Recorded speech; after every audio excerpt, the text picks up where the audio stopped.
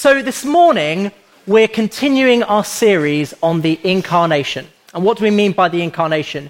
It's the historical event where God came to earth as a man, Jesus, 2,000 years ago.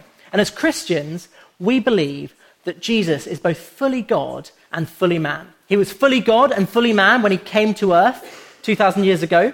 And then he was crucified on the cross, resurrected, and indeed today is in heaven still as fully God and fully man at the right hand of the Father. So that's what we mean by the Incarnation, that Jesus is both fully God and fully man. Now, I wonder what you make of this idea, that Jesus is both fully God and fully man. Now, I suspect it's probably a more controversial idea than many of us here realize.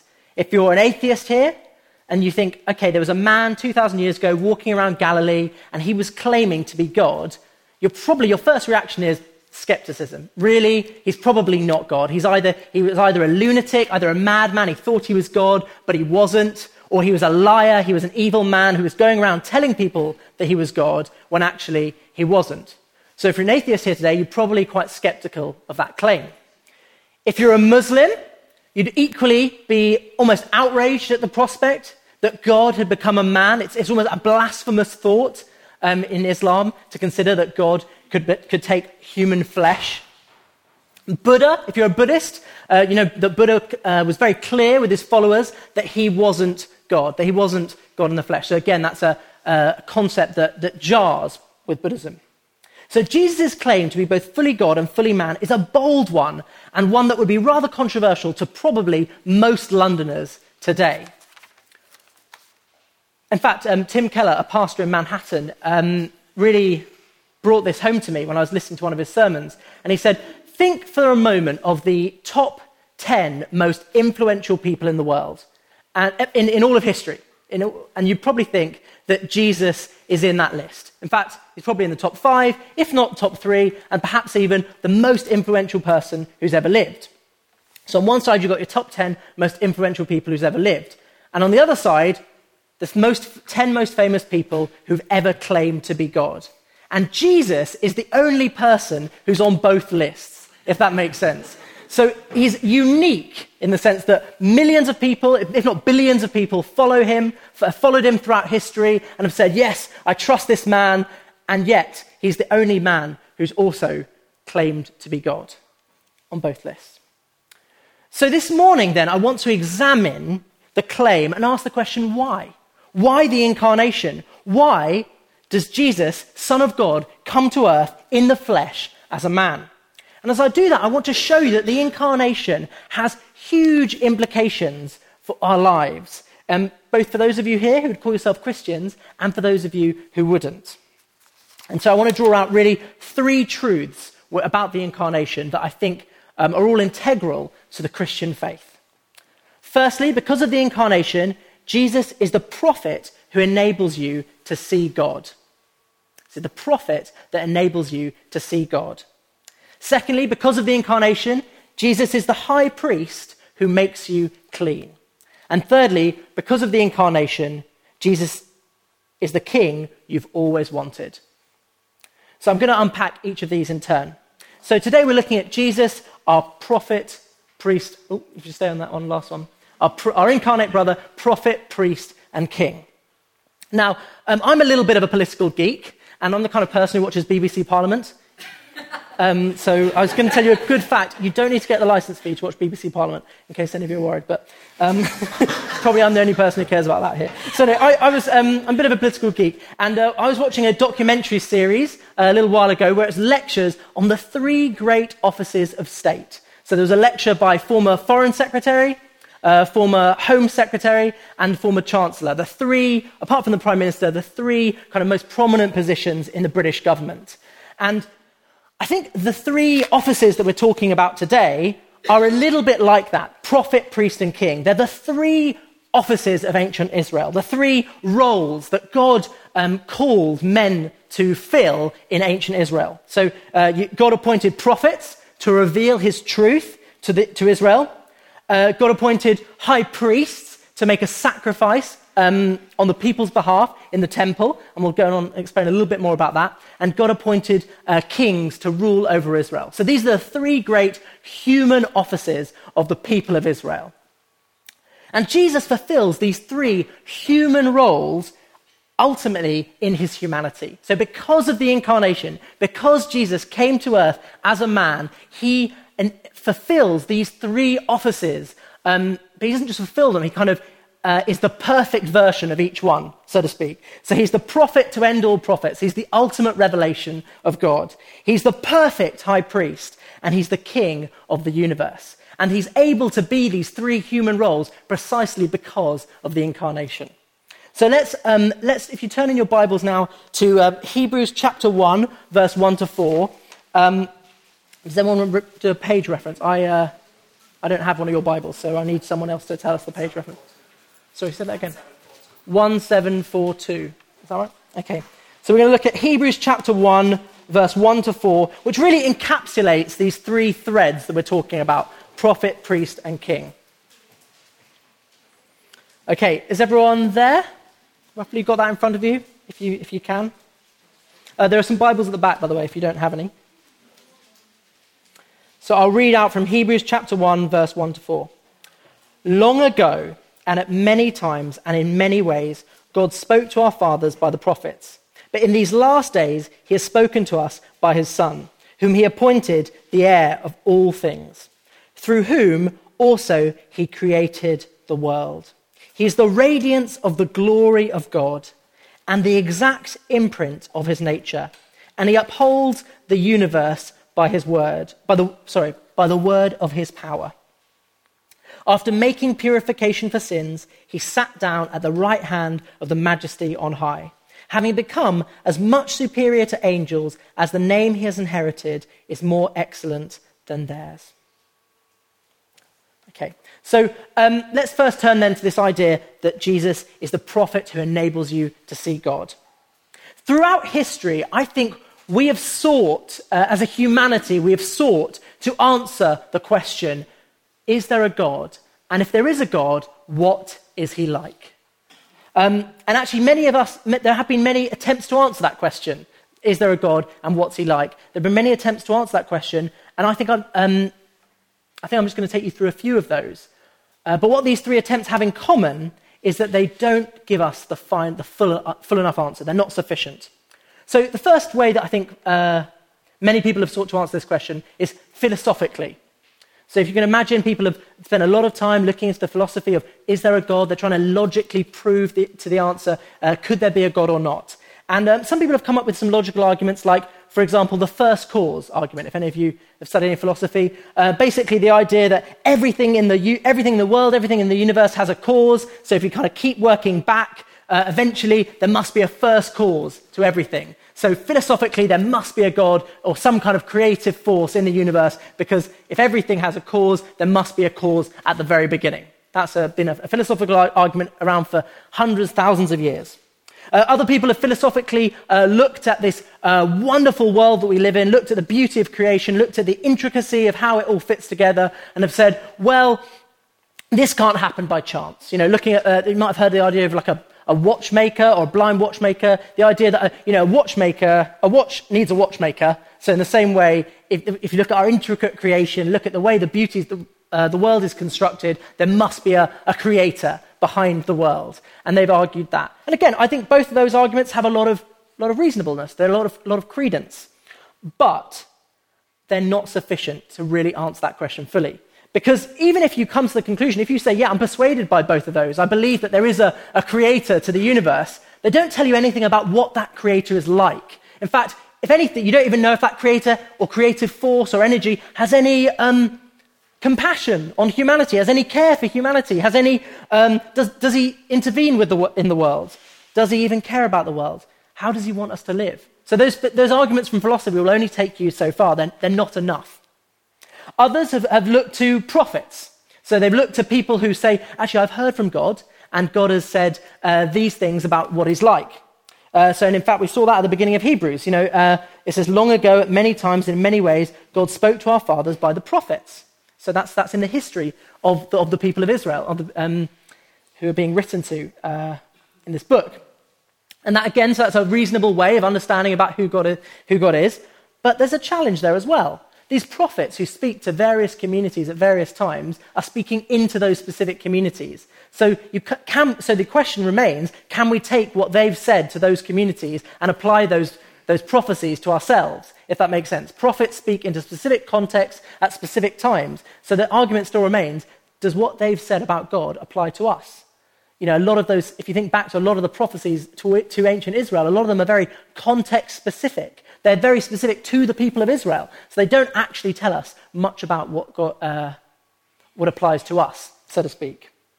So they're not enough or sufficient either. The third way I think many people have tried to find out about God is through spiritual experience, their own direct experience with God. So they say, well, there's a long history of mystics, even Christian faith. There's people like Julian of Norwich, different people who've prayed and meditated and experienced God speaking to them. Again, not wrong at all. I mean, we absolutely, as New Testament Christians, believe in the gift of prophecy, believe that God speaks to us today. But if it on its own, is it sufficient? Because actually, if you're listening to God, how can you be sure that what you're hearing is actually God? How can you be sure that you're not just hearing what you want to hear, if that makes sense?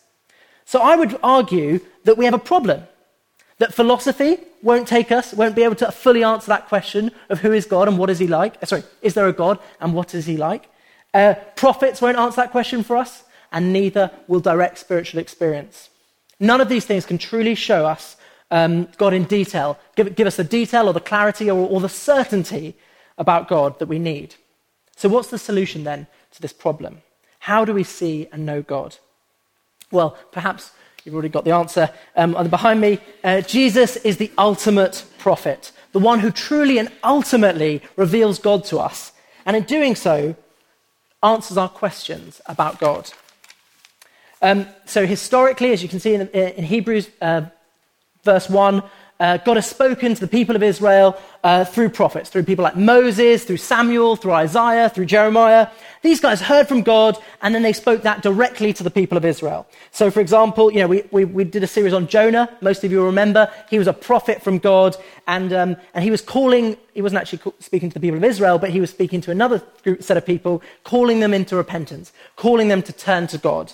Other times prophets call people to do certain things, like Naaman being called to go and wash in the River Jordan and is healed of leprosy. God tells Joshua to go and march around the city of Jericho and the walls fall down. So we get all these times where God speaks to the people of Israel through these prophets. And in these interactions, we do get a glimpse of God's character. So, for example, in Jonah chapter 4, verse 2, Jonah tells us something of what God is like. And for those of you who are here, you'll remember this when he says, he's speaking. So this is Jonah talking to God. He says, "For I knew you are a gracious God and merciful, slow to anger and abounding in steadfast love and relenting from disaster." So we can see in the Old Testament the truth of what the writer in Hebrews is saying here, that God has spoken in many times and in many ways to different prophets and to different generations of the Hebrew people who the writer is now writing to.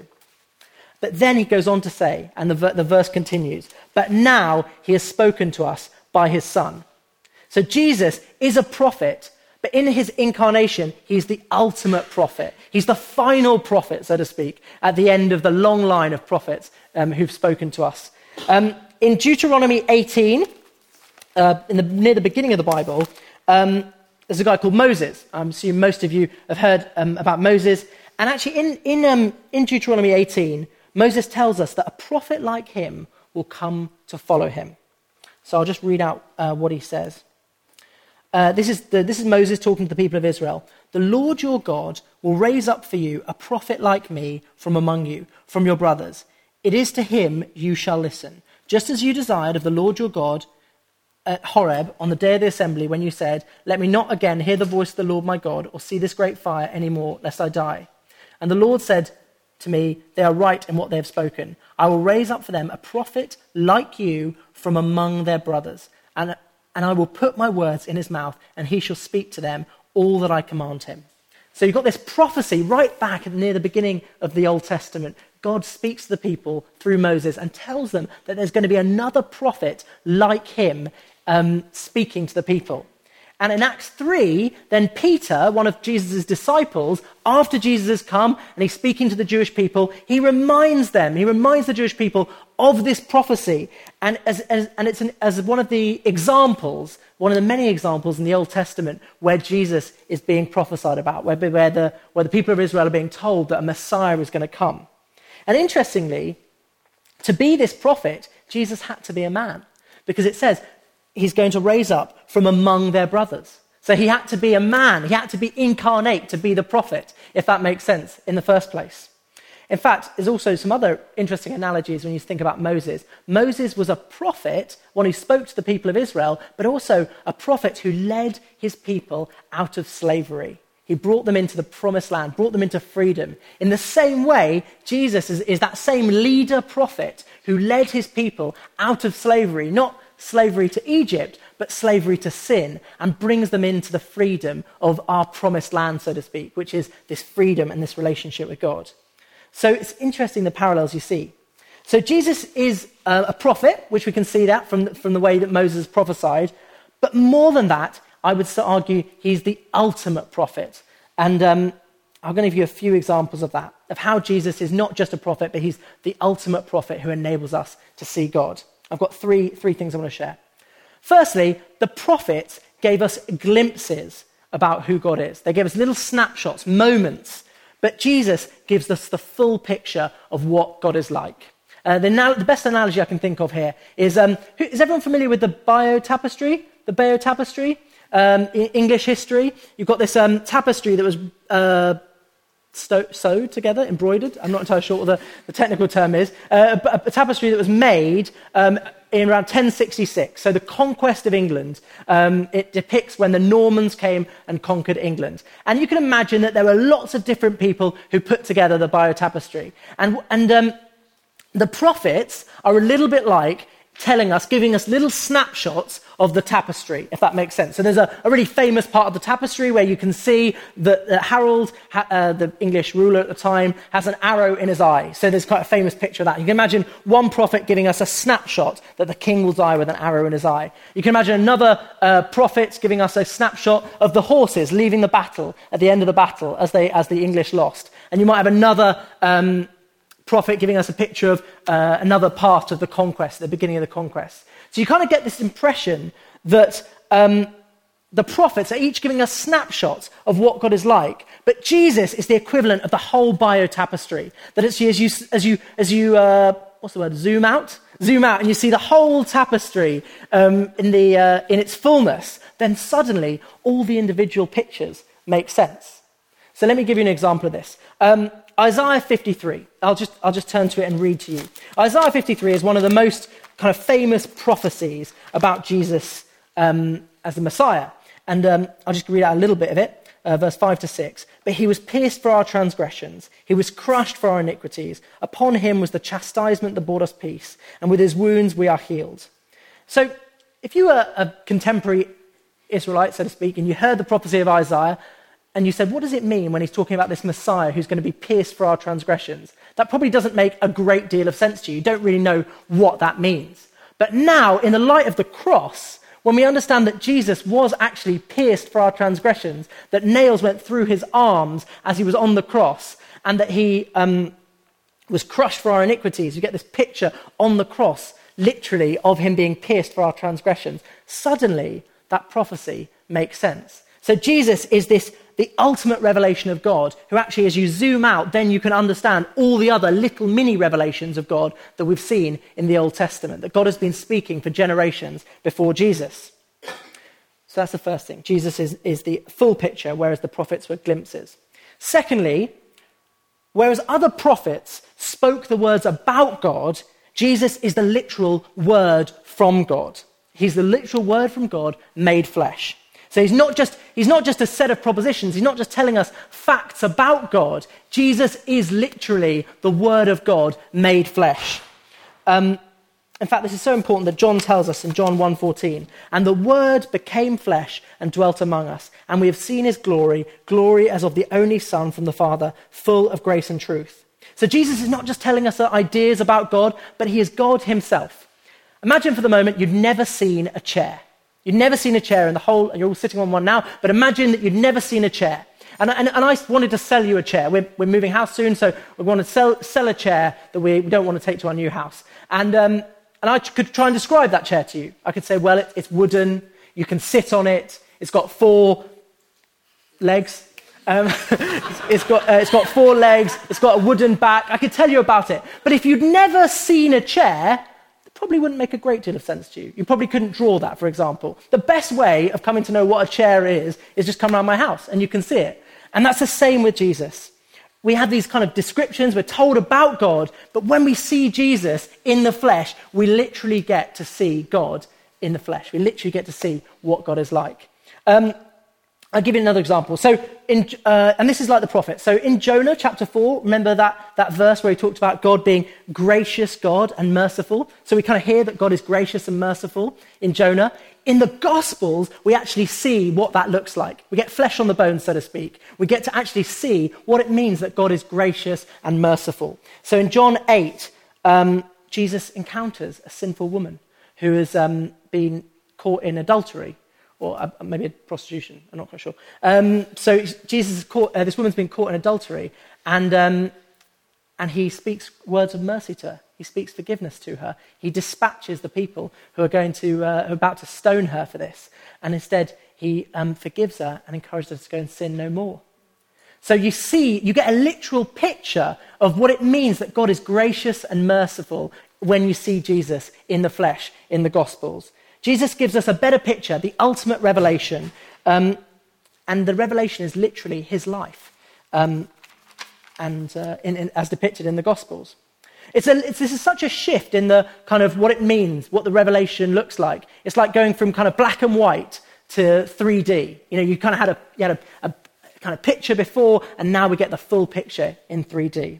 It's in Colossians 1:15. It describes it as this describes Jesus as the visible image of the invisible God. So with the incarnation, with Jesus, God has become visible. We can now see God. It's like as a humanity, as the human race, we can say now, we have encountered God. We know what he's like because Jesus has come to us. So what are then the implications of this for us?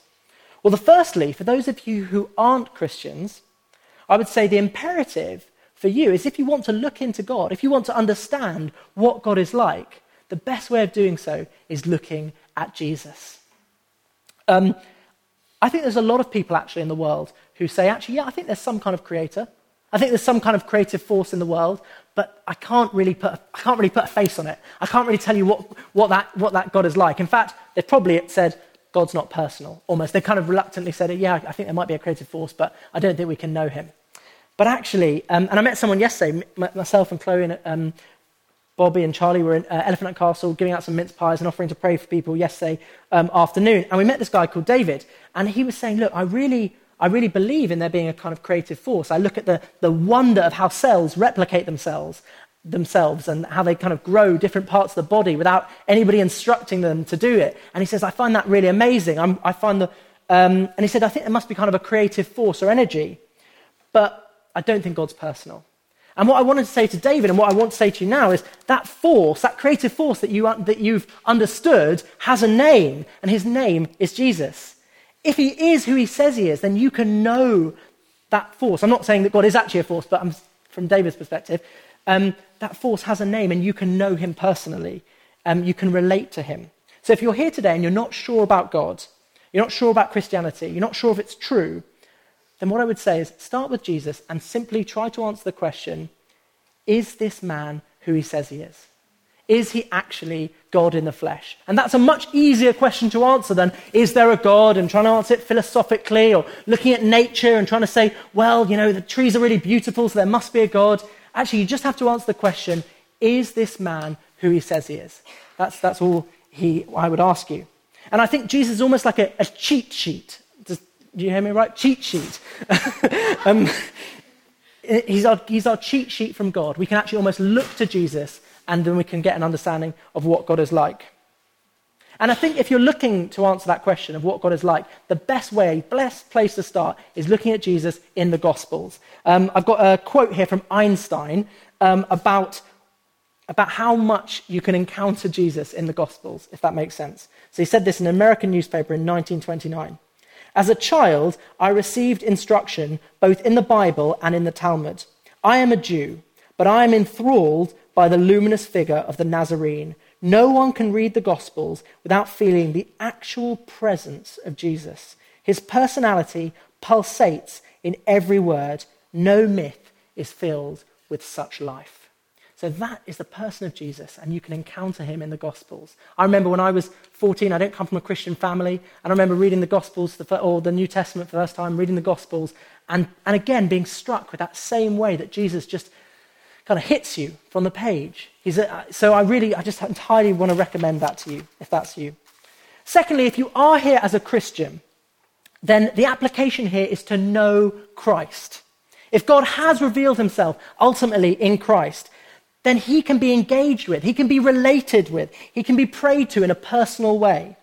What does it mean to know Christ? Forgive me if you're a French speaker here before I muck up these words, but there are two words for to know, the verb to know, K-N-O-W, in French. Savoir and connaître. You can correct my pronunciation later. But savoir, if you savoir something, it means I know that of something. So like I know that there are some presents underneath that tree. I savoir that. I'll leave the French speaking to Joyce and Jen and any other French speakers and Jenny. And if you connaître something, it means to know someone personally. To know, like I know my wife, if that makes sense. To know someone personally.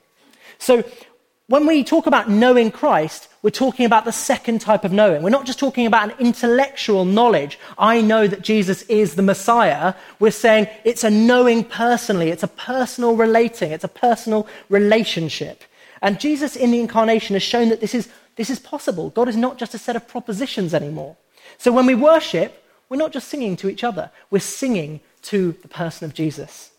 When we pray, we're not just praying. We're not just saying words. We're not just sending up email requests to God. We're praying to our brother. Actually, we're also praying to our Father in heaven, and we're also praying to our brother Jesus. And this is why we can think of prayer as an encounter with God. This is the theology behind why we say prayer is not just kind of saying words into empty space, but an encounter with God. So when you pray, do you tell God what's really going on? Are you honest with God when you pray? Do you confide in God? Do you listen to him? This is, again, an aspect where the gift of prophecy comes in. Do you wrestle with him? Do you say, Lord, I'm finding this really hard. I don't know why you've asked me to do this. I'm really struggling with this.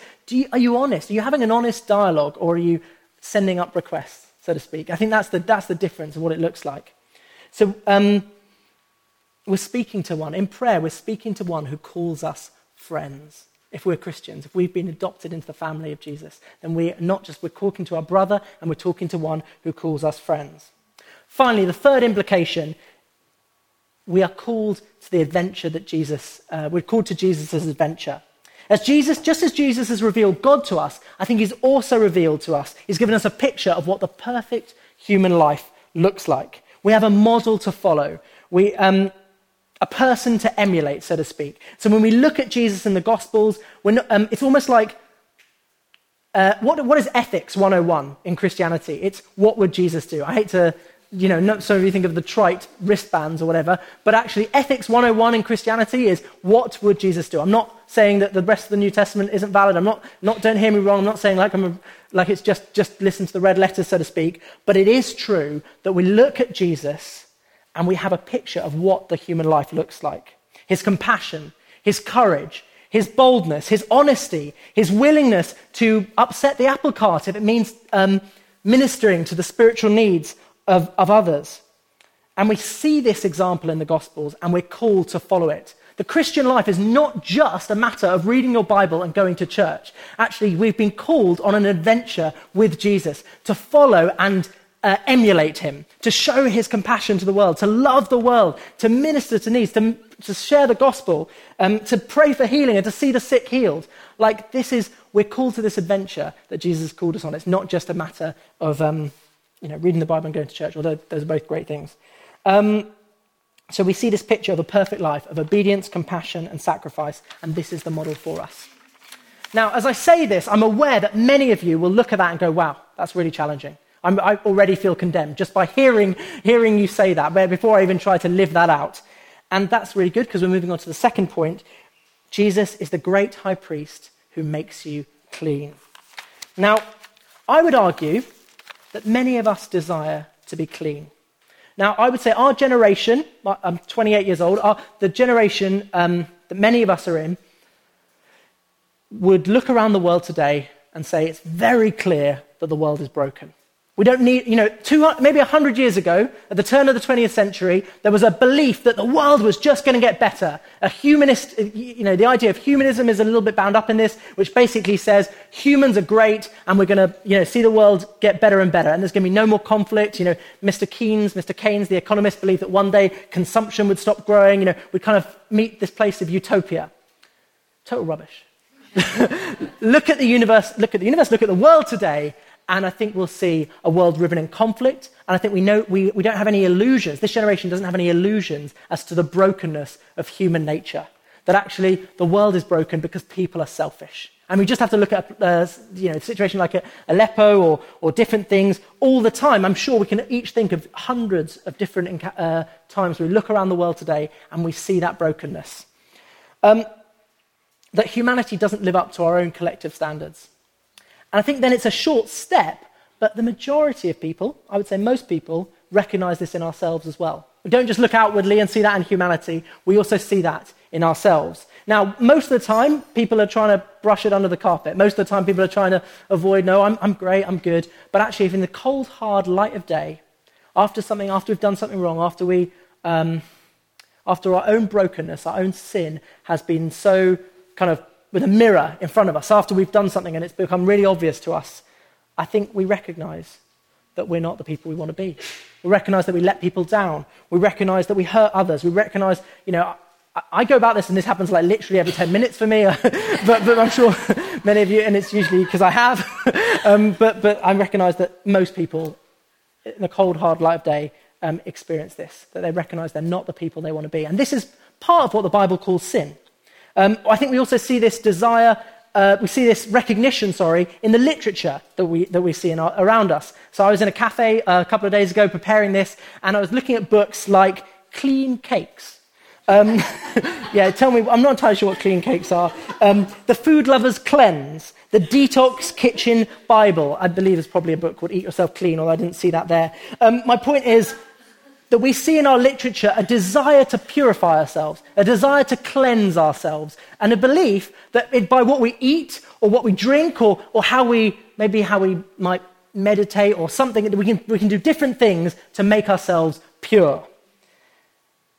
I don't think that's true. Obviously, I don't think it'll actually be what we need, but what it points to is a recognition that something is wrong, that actually we need purification, that we need cleansing. And I would also argue that every worldview, actually, religious or not, recognizes this wrong, recognizes the existence of evil within us. So think about Islam, which says, you will do bad things, and what you've got to do is do more good things to offset the bad things. And one day those two things are going to be weighed up before God. Or think about Orthodox Judaism. We've got Yom Kippur, one day a year when we're going to fast and pray and maybe twirl a chicken around our head, if you're really Orthodox. And I can say that I'm Jewish, it's not anti-Semitic. So basically you believe that you can make yourselves pure. Sorry. Or I would say like a secular worldview, karma, they might... a lot of people around me in work who aren't Christians or anything, religious people would say, for some reason looking at these three makes me want to laugh. I'm just going to talk to this side of the room for a moment. So the idea, they might say, basically it's about doing good, karma, basically do good, don't do bad things, and then more good things will happen to you. But a recognition that actually bad things do happen, because that's why we've got to have karma in the first place. So I think a lot of people recognize this problem. And then I think this problem is further compounded when we face God. when we expose ourselves to Jesus, when we come face to face with this perfect life in the Gospels, we're even more challenged about how to live our lives. It's like Jesus is like a UV light exposed. I don't know if you've ever had a UV light exposed on something. I think if you go to the dentist, you can see that it might expose UV light and you see, suddenly these clean teeth are actually really dirty. I think it's a bit like that Jesus, when we come face to face with God, our sin, our brokenness is so exposed to us. A time that speaks to this is in Matthew 15, verse 17 to 20, when Jesus tells the disciples. So basically there's some ritual purity. People are saying, you've got to make sure you've got to eat different things to be pure, a bit like today. And Jesus says, actually, it's the opposite. He says,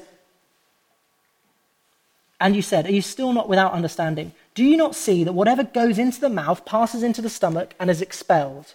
But what comes out of the mouth proceeds from the heart, and this defiles a person. From out of the heart comes evil thoughts, murder, adultery, sexual immorality, theft, false witness, slander. These are what defile a person. But to eat with unwashed hands does not defile anyone. Now, as you continue to expose yourself to the words of Jesus in the Gospels, you'll continue to get hard, challenging words like that many of us will actually see, there is evil within us. We're not as good as we think we are, and actually we need this cleansing and purification that I'm talking about.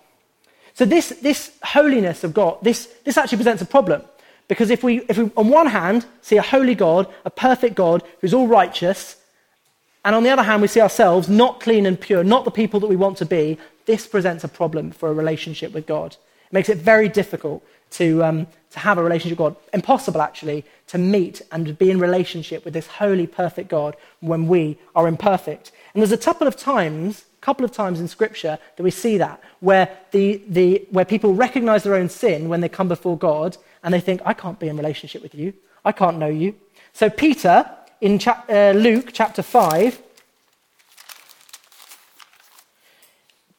Jesus shows him his divinity. He shows him that he's God, and this is what happens. But when Peter, they've been fishing all night. They've been going out and fishing, and they haven't caught anything. And then Jesus tells them to put the nets on the other side of the boat, and they catch a really great harvest or catch of fish. And then this is Peter's response when he sees it. And when they had done this, they enclosed a large number of fish, and their nets were breaking. They signaled to their partners in the other boats to come and help them. And they came and filled out both the boats so that they began to sink. But when Simon Peter saw it, he fell down at Jesus' knees, saying, "Depart from me, for I am a sinful man, O Lord." For he and all who were with him were astonished at the catch of fish that they had taken.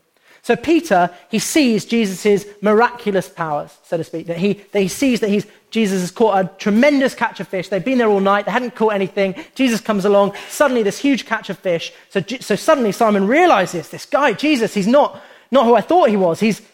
I don't know whether he quite realizes that he's God at that point or whether he believes he's a prophet or a Messiah. But at some point, he's like, whoa, you can't be around me, Jesus. No, not me. I'm sinful. I'm a sinful man. Depart from me. Similarly, in Isaiah, I'm not going to read it now, but in Isaiah chapter 6, do you remember the prophet Isaiah comes face to face with God in the temple, and he says, woe to me. Something like that. Woe is me.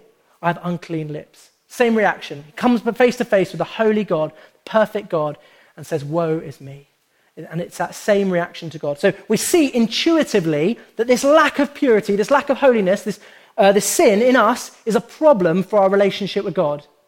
So what's the solution then? How are we going to make ourselves clean? Well, you need a high priest. In the Old Testament, God sets up a system of priests who offered sacrifices in the temple, usually different animals, calves or goats or lambs, to atone for the sins of the people and make them right with God. So if you look through Leviticus and Numbers, some of the earlier books of the Bible, you'll see this system is quite an elaborate system of sacrifices, instructions given to the priests that if they're going to sacrifice a lamb, they need to do this. It needs to be without blemish. There's a really extensive kind of process set out for how the people will make themselves clean by atoning for their sins with the blood of the lamb. The blood of the lamb, the blood of the cow, the heifer. Now, you might say, how does the blood of goats and cows and lambs bring forgiveness? How does this old temple system of sacrifice that we see in the Old Testament bring about the forgiveness of sins? Actually, the Old Testament, the old temple system, isn't the main point. It's a shadow of the ultimate sacrifice and the ultimate high priest, Jesus. It's actually like a trailer. It's like for day after day, the Israelites are going through this system of sacrifice, and it's a trailer. It's something's coming. This is a foreshadowing of the new covenant that Jesus is going to bring. So in Hebrews chapter 8, verse 5, it says the priests serve a copy and a shadow of heavenly things. So the old temple, the tabernacle, the systems of sacrifice are a shadow, a kind of inferior version of this final new covenant that Jesus is bringing, of which Jesus is the high priest. So Jesus is our high priest, and I would say he's the high priest who enables you to be clean. So what does it mean that Jesus is the high priest? And I'll just do 4 quick points. The first one is he's the sacrifice for sin. So just as the priests were taking these lambs, taking these animals to be a sacrifice for sins on the altar, just as they were taking these animals as a sacrifice for people's sin, so Jesus sacrificed his life on the cross for our sin. Again, Isaiah 53, what I read earlier, but he was pierced for our transgressions, ... and with his wounds we are healed. So on the cross, Jesus deals with our sin. This problem of lack of purity, this problem of a lack of cleanliness, and the reason that we can't relate to God, we can't be in relationship with God, Jesus deals with that problem on the cross. He literally makes it possible for people to be reconciled and in relationship with God. By his wounds, he's pierced for our transgressions. He experiences the punishment on the cross that our sins deserve. And by his wounds, we are healed. Healed not of sickness, but healed of this sin problem. That we are forgiven. And what's more, we're set on a healing journey that one day we're going to be in heaven with God without that same sin sickness, without that same lack of purity. And one day we're going to be with God in heaven, worshipping him totally pure, totally righteous and holy, and the people that God ultimately intended us to be when he created us. So Jesus has dealt with our sin on the cross, and God has dealt with our sin on the cross. He's laid the punishment on Jesus. So he's not just the high priest. Jesus is actually also the lamb. He's also the sacrificial lamb in the sacrifice. He's not only as God humbled himself, Jesus has humbled himself to come down onto earth and be our high priest, to take the form of flesh, and with all the things, all the weakness that involves, he's also humbled himself to get on the altar. Imagine if you're in the temple and you're an Israelite, you're watching the priest do it, and the priest is putting the lamb on the temple, and then he says, actually, no, that lamb's not sufficient sacrifice. I'm going to get on the altar as well. You'd be like, whoa, what's going on? And Jesus is doing a remarkable thing here by becoming our Passover lamb, our sacrificial lamb. So he is that sacrifice. And actually, his sacrifice is unlike the sacrifice of the temple. In the temple, they had to sacrifice every day. That sacrifice wasn't enough. They had to repeat it every day. But Jesus' sacrifice is once for all time. I'll just read you a verse that in Hebrews chapter 10 that illustrates that. 11 to 12. For every priest stands daily at his service, offering repeatedly the same sacrifices which can never take away sins. But when Christ has offered for all time a single sacrifice for sins, he sat down at the right hand of God. So you can see that Jesus' sacrifice is unlike any other sacrifice because it's for all time and for all people. And that offer of salvation and forgiveness of sins is for all people. So those are the 2 things. 3 things. As a high priest, Jesus intercedes for us. He prays for us. In Hebrews 7:25 it says, since he always lives to make intercession for us. So Jesus is not just our sacrificial lamb. He's not just our high priest. He's also interceding for us, for the Father. He's an advocate to the Father for us. He's praying for us. Our brother's praying for us in heaven. That's pretty cool. When one of you offers to pray for me, I'm grateful. When Jesus is praying for me, that's pretty amazing. Finally, he sympathizes with us. He understands us. In Hebrews chapter 4, Hebrews is basically a lot about this great high priest, so sorry to keep darting around in Hebrews. Hebrews chapter 4, verse 14 to 16. Since then we have a great high priest who has passed through the heavens, Jesus the Son of God. Let us hold fast our confession. For we do not have a high priest who is unable to sympathize with our weakness, but one who in every respect has been tempted as we are, yet without sin. Let us then with confidence draw near to the throne of grace, that we may receive mercy and find grace to help in the time of need. So Jesus knows what it's like to be human.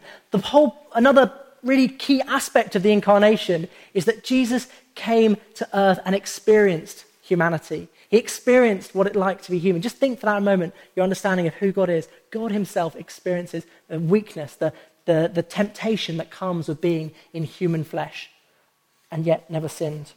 So Jesus understands us. I think there's two ways that he understands us. One, he was tempted in every respect.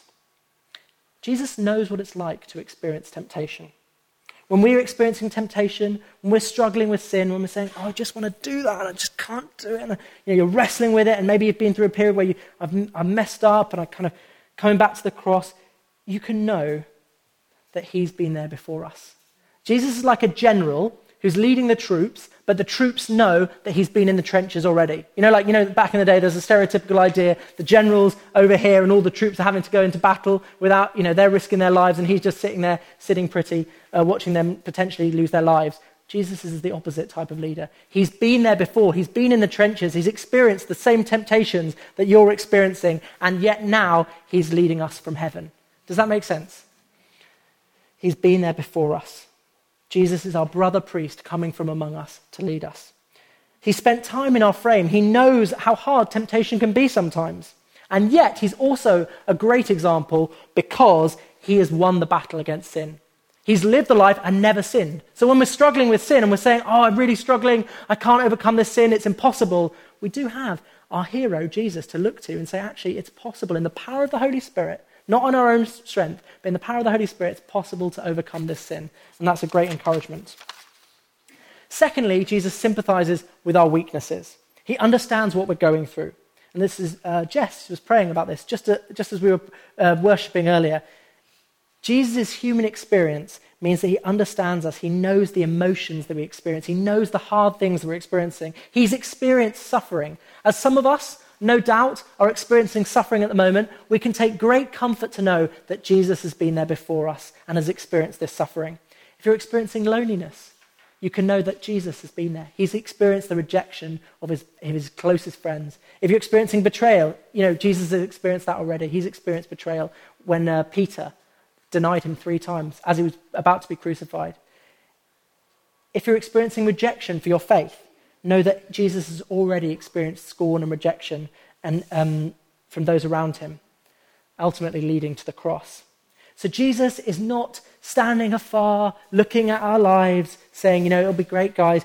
He's our brother priest, sitting with us as we experience those difficult things. He's not distant, he's not removed, but he understands our experience. So when we pray, we can bring our prayers to him with that knowledge that he knows what we're going through. And, there's a wonderful phrase that says, to be loved is to be known, and to be known is to be loved. Jesus knows us, he understands us, and he loves us. That makes his love all the more real because we know that he knows what we're going through. He knows what the hardships that we face. So Jesus is our great human high priest, and he's made himself our ultimate sacrifice. And he's praying with us before the Father, and he sympathizes with us. He understands us. What are the implications for us? Just 2 very quick implications. If you're a Christian, I see someone's eyes raised. I think there should be very quick implications, sorry. If you're a Christian, run to him. You can run to him. When you're going through temptation, when you're going through these suffering times, you don't have to suffer in isolation. You can run to God. Particularly when we're talking about sin here. It's so easy to beat yourself up, to look at your own life and say, I'm just rubbish, I condemn myself, just wallow in your sin, I just can't beat this. The last thing you want to do then, or many of us experience, the last thing we want to do is to go to God with our sin, to confess that to him. And yet this is our brother. He knows the temptations we experience. He's experienced suffering. We don't have to run away from him when we experience sin. He wants us to run right to him instead. He understands the fight you're in. Your sinfulness doesn't surprise him. And in fact, he made you, so he knows how broken you are. So when you sin, you can run to him. When you're feeling weakness as a Christian, know that you're not alone. Know that he understands you and you can bring your burdens to him. Verse 16, after this passage about him being the great high priest, it says, "Let us then with confidence draw near to the throne of grace." So you can draw near to the throne of grace with confidence. Like Luther describes it as like gutsy guilt. When you've sinned, you can go to God knowing that he has made it for you possible for you to go to him. If you're not a Christian, then I just say that you need to get right with God. That actually the answer to, if you're a Christian here, the answer is you can run to him. But if you're not a Christian here, then you've never experienced the idea that you can run to God and experience your forgiveness for the first time. I think that's such a tremendous thing. If you're not a Christian here, you're kind of back where I was about 5-10 minutes ago when I was saying we're in this problem where there's a holy God and an unholy us and there's no possibility of relationship. So if you're not a Christian here, the imperative is to make ourselves right with God, to come to him and experience his forgiveness and the sacrifice that he's given us. Finally then, briefly, the king. We've talked about prophet, we've talked about priest. Jesus is the king we've always wanted. Now we've seen that Jesus is our prophet, we've seen that he's our high priest, but I also think he is the one that we've been waiting for to rule us, to lead us. Now, I would argue to you today that actually we want someone to rule us. We want someone to lead us. Now, there may be some of you here who are skeptical of that, because we live in the age of autonomy, don't we? We live on the anti-authority age that says, screw prime ministers or whoever the authorities are over our lives. We are going to rule our own lives. We are the ones who are to be authority over our own lives. And yet, I think we also live in the age of the hero. That we live in an age where we, more than ever, worship and adore people. We look to certain people in our lives and we say, this person is my saviour. This person knows how I should live. And we look to them. I just think of a few examples. Guy sits opposite me at work. He got a DVD of Cristiano Ronaldo and he was like, I'm so happy. Cristiano Ronaldo is my hero. I'm going to watch this DVD and I'm going to look to live. He was like quoting Cristiano Ronaldo to me in a kind of feedback session of how he lives his life. Cristiano Ronaldo was like his hero. He was a picture of how to live his life. One of my other colleagues, he's an aspiring marketeer, and he watches lots of online videos from different marketeers, and he's got these kind of guys, like one guy's Neil Patel, one of the heroes of the marketing world. I'm surprised most of you haven't heard of him. And Sam, my colleague, he's like, I want to be like that guy. He watches videos, and he's like, how do I become like Neil Patel? And he's like, I can see that this is what happened in Neil's career. He's a picture of how Sam can grow. For me, when I was growing up, I can remember my grandfather. I actually never met my grandfather. My grandfather was an Italian immigrant to this country. And I just heard stories from my grandmother. She would tell me about him. And he was like an entrepreneur. Like he came to this country with nothing and built some restaurants and started some restaurants. And for most of my teenage years, I wanted to be an entrepreneur. I wanted to be an entrepreneur from like the age of 11. I wanted to leave school when I was 16. And this guy, this who I'd never met, was like a guiding light to me. I was like, I want to be like my grandfather. I'm good because I kind of have it within me, and I'm going to be like him. So I had picked this role model, and it kind of shaped how I lived my life. I think actually when we look at it, faced with the uncertainty of life, with all the decisions we've got to make, many of us want direction. We want someone or something to hang our hat on, to say this is how to do it. It's just simple as when I'm thinking to remodel my kitchen. I'm like, okay, I need to talk to a few people who've done it before, and I need some direction. We want that direction. We subconsciously desire leadership. Even in the age of anti-authority age we live in, I think all that's happened is we've switched who we look to for authority. So, think about Twitter. When Twitter came out, they said it's going to be the democratization of information. We're going to know what each other's doing, and we're going to look to all the different people, and the normal people, they're going to be the ones with the voices at the top. What happens on Twitter? Everyone follows celebrities. Everyone listens to a few key influencers, and those influencers suddenly don't just tell us a few things. We now listen to what a celebrity thinks about a lifestyle choice. Basically, suddenly these key celebrities on Twitter, they're like informing everything. We know what they eat for breakfast. We know what they're wearing today, what jumper they're wearing. They suddenly start to influence our whole lives. So I would say that today, as a marketing team, I work for a business, we've got a marketing team, we're looking to influence those influencers so they can promote our product. They can tell other people about it. So we're doing that same thing. We are still following. We're still wanting to be led. So there's an underlying desire in us for a hero. We want to be led.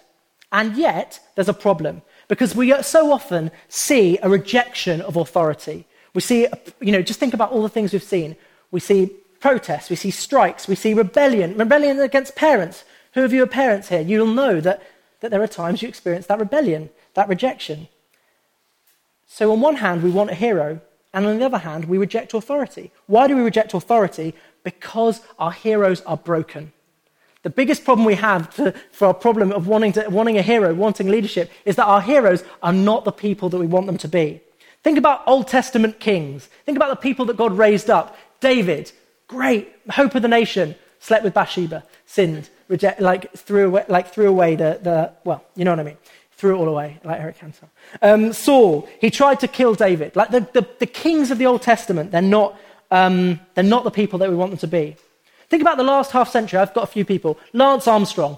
Everyone loved Lance Armstrong whenever he was prominent. Everyone got a Live Strong yellow band. Everyone was like, Lance Armstrong fighting against cancer, 5 times winner of Tour de France, was it? He's the guy we really admire.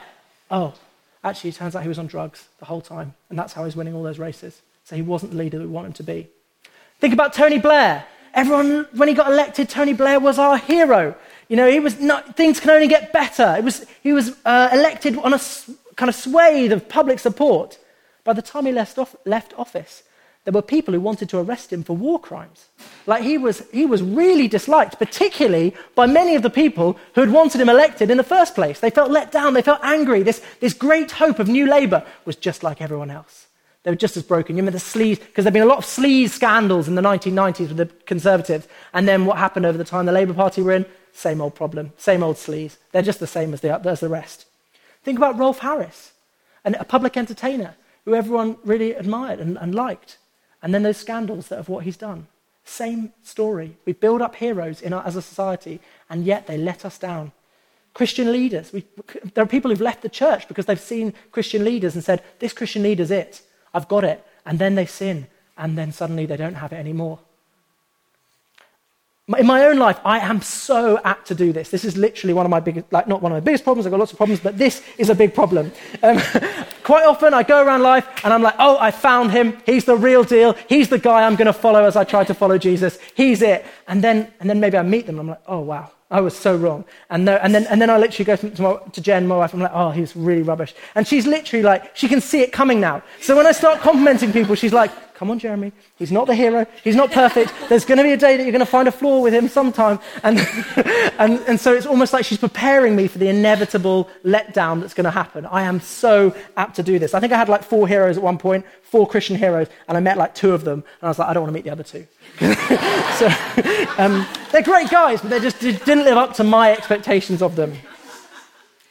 So what's the solution to our need for authority? And yet the broken leadership that we face in the world. Leaders are broken, and yet we want a leader. What's the answer? God has raised up a king from among us. In Hebrews chapter 1, verse 3, this is talking about Jesus. He is the radiance of the glory of God and the exact imprint of his nature, and he upholds the universe by the word of his power. After making purification for sins, he sat down at the right hand of the majesty on high. Jesus has now become our God-man king. Our king reigning in heaven with the heavenly Father. And he is the answer to our biggest problem, so to speak, of wanting authority and yet not wanting it. This is how he describes him in Hebrews chapter 1, verse 8 to 9. Your throne, O God, is forever and ever. This is of the Son, he says. So this is God speaking to Jesus. Your throne, O God, is forever and ever. The scepter of uprightness is the scepter of your kingdom. Jesus is presented to us, not just, there's kind of, if you think about back to the Old Testament and these kind of prophecies of the Messiah, there's kind of 2 streams. There's Messiah ben Joseph, the suffering servant. That's the Isaiah 53 passages. That's where we talk about how he's going to die he's going to be crushed for our iniquities. And then you've got Messiah ben David, the king who is coming. You see, all the way through the Old Testament, you get these glimpses of this Messiah, this eternal king coming. And this is another kind of prophetic stream that Jesus fulfills. So, in fact, in Jeremiah 23, we see this most obviously. Verse 5-6, "Behold, the days are coming, declares the Lord, when I will raise up for David a righteous branch, and he shall reign as king and deal wisely, and shall execute justice and righteousness in the land. In his days, Judah will be saved, and Israel will dwell securely. And this is the name by which he will be called. The Lord is our righteousness." So he's saying, in Jeremiah, he's saying, they're going to raise up a king in the line of David, who's going to be our king. He shall reign as king. And so Jesus is that ultimate fulfillment. He's our king in heaven. But he's a very different sort of king. There's two things that are really different about Jesus to all other kings. His selflessness, well, there's a lot of things, but two or three that I want to draw out. One, his selflessness. Kings typically rule for their own gain. People want to have power because they want to be in control. They want to have authority, prestige, money, etc. But Jesus' rule is started on his heavenly rule is ushered on a very different basis. The center of Jesus' rule is ushered in by this sacrifice on the cross. So Jesus starts his kingly authority, his kingly reigning, by a sacrifice of his own life. This is what makes him such a different king, is that Jesus is a selfless king, a king willing to sacrifice his own life for the good of his people, as opposed to all the others in authority over us who actually are in it for themselves. They're not in it for us. And there are examples of his kindness and compassion throughout the Gospels, that same character coming through. And I really want to draw your attention to his humility. Jesus is a very different type of king because of his humility. And this is kind of almost turning your understanding of leadership. If you think about leadership in the secular world, it's about being brash, it's about being kind of in control, about being an authority that people go, yeah, he's the kind of guy I want to follow.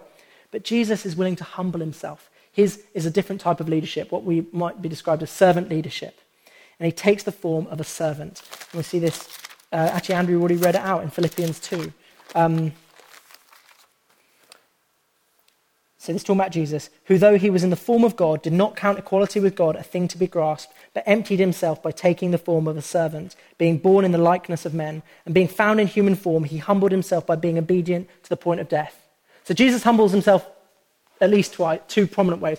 One, he humbles himself to become a man. The king of the universe, the God, the Lord of the universe, humbles himself to the point where he's a baby. He has to because he's a man, he obviously gets born, he's a baby, he experiences having his nappies washed or whatever, his bottom wiped. He experiences the weakness of flesh.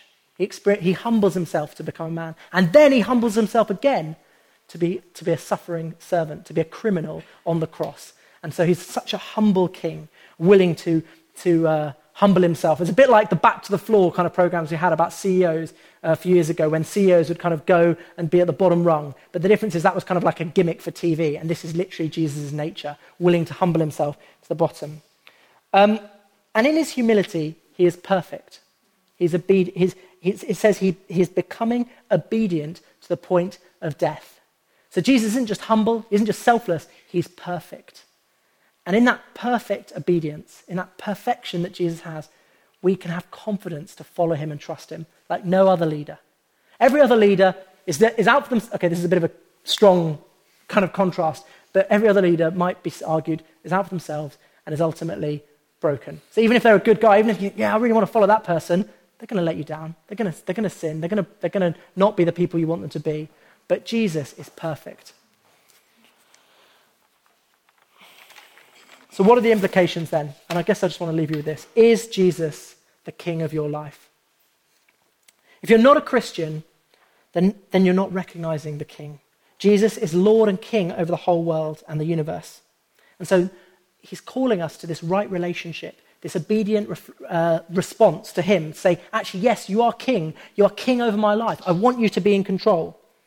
His perfect life, his awesome sacrifice, and his divine majesty demand that response from us. And we respond to his call on our lives when we recognize him as prophet, priest, and king. We recognize him as prophet when we say, yes, Jesus, you are who you say you are. You are God in the flesh. I recognize that and I worship you. We recognize him. We recognize it when we recognize him as priest. We say, thank you, Jesus. You have sacrificed yourself on the cross for me that I can be forgiven. And you recognize it as king when you say, I recognize that you have ultimate authority in my life. And if he really is king, then he deserves that ultimate authority in our lives. So today you can pray to make him prophet, priest, and king, to recognize his authority, his majesty, and the fact that he is God in your life. If you're a Christian, I just want to ask you a few questions about that, because you recognized him as king, if you're a Christian. Is he king of your wallet? Do you let him have authority over your spending? Is he king over your time? Is he king over your internet usage? Are you surrendered to his purposes? Are you willing to say, yes, anything, anywhere, whatever you call me to, I want you to do that? If you're anything like me, I think I often experience moments where I think, actually, I'm not surrendering this to him. I'm not giving him all authority to my life that I want, that he deserves in his rightful place as king. And so I guess I just leave you that question to meditate on, to pray and think, is there any ways I need to respond to that? So in conclusion then, Jesus is the crescendo. He's the ultimate prophet. You know what crescendo is? It's kind of the loud bit of music at the end. Is that right? He's the ultimate prophet. We saw glimpses of God before, and now we see the real thing. Now we see God in the flesh.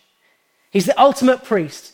Before, the sacrifices in the Old Testament, they were just a picture of what was going to come. He brings us the ultimate forgiveness. His sacrifice alone is sufficient for our sins. And he's the ultimate king. Where all other kings let us down, where all other kings are broken, he is the perfect king that we've been waiting for. And all these threads, all these beautiful different threads that actually, if you go back, you'll see in the Old Testament, come together in Jesus. I come from a Jewish background. After I became a Christian, I started to read the Old Testament and was like, oh my gosh, this is so amazing how Jesus just fulfills all these Old Testament prophecies. And you know, a lot of these are written hundreds of years before Jesus has ever come about. So it's quite amazing. And it's one of the things that really convinces me of the truthfulness of Christianity. And he's only able to play these roles in our lives because of the incarnation. He's only able to be the priest that we want because he came to become the sacrifice for sins. He's only able to be the prophet because he came as a man so we could see God. And he's only able to be the king, or the type of king that he is, because he's shown us and demonstrated his humility and his selflessness in coming to earth as a man. So then let's make him these roles in our lives.